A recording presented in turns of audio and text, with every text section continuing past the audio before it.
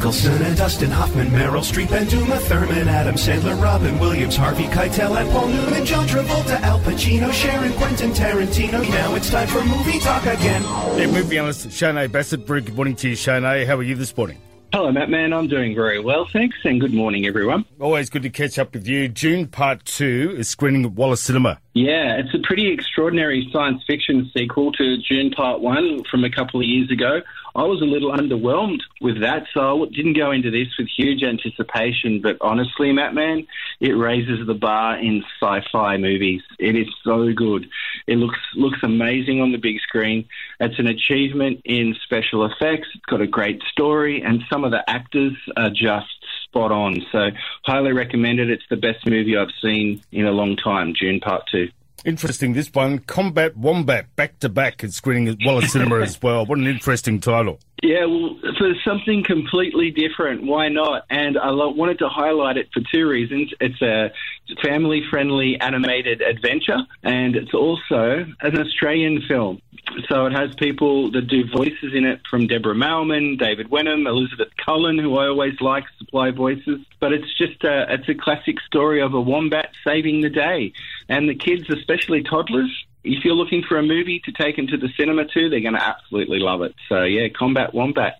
Also screening on Netflix, Spaceman. Yeah, Spaceman stars Adam Sandler, and he is on like this contract, and all his movies are only on Netflix now. This one, though, it's not a comedy. He plays a cosmonaut, a Russian who goes to space, and he's by himself most of the movie. He finds out on Earth, about 6 months into his mission, that something's happening to his wife, or something may be upsetting her, and he wants to go back, but he can't, and it starts to stress him out. Then all of a sudden, the movie turns into a different kind of movie when he has someone with him, and that's all I'll say. He's either got an imaginary friend or someone is with him on his mission. It's a great film, actually. Adam Sandler's terrific in it.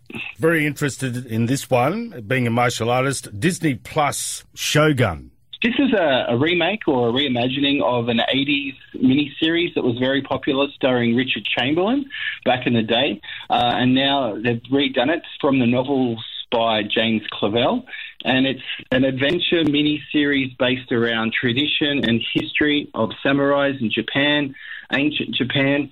And it follows some pirates that come in, they get washed ashore, and they infiltrate the samurais, but then they learn their ways, and they work together as allies. So it's great. I highly recommend it. Shogun is terrific. And if you want to see an interview that I did with the producers of the series, you can check it out on my YouTube channel. Terrific stuff, and simply search Shane Bassett and you'll find the details there. Always good to catch up with you, Shane. Thank you so much, mate, and we'll catch up again next week, eh? Cheers, Matt, man, and have a good one, everyone. The Oscars are getting closer, mate. Cannot wait. It's like about 2 weeks or just over 2 weeks. Yeah, can't wait.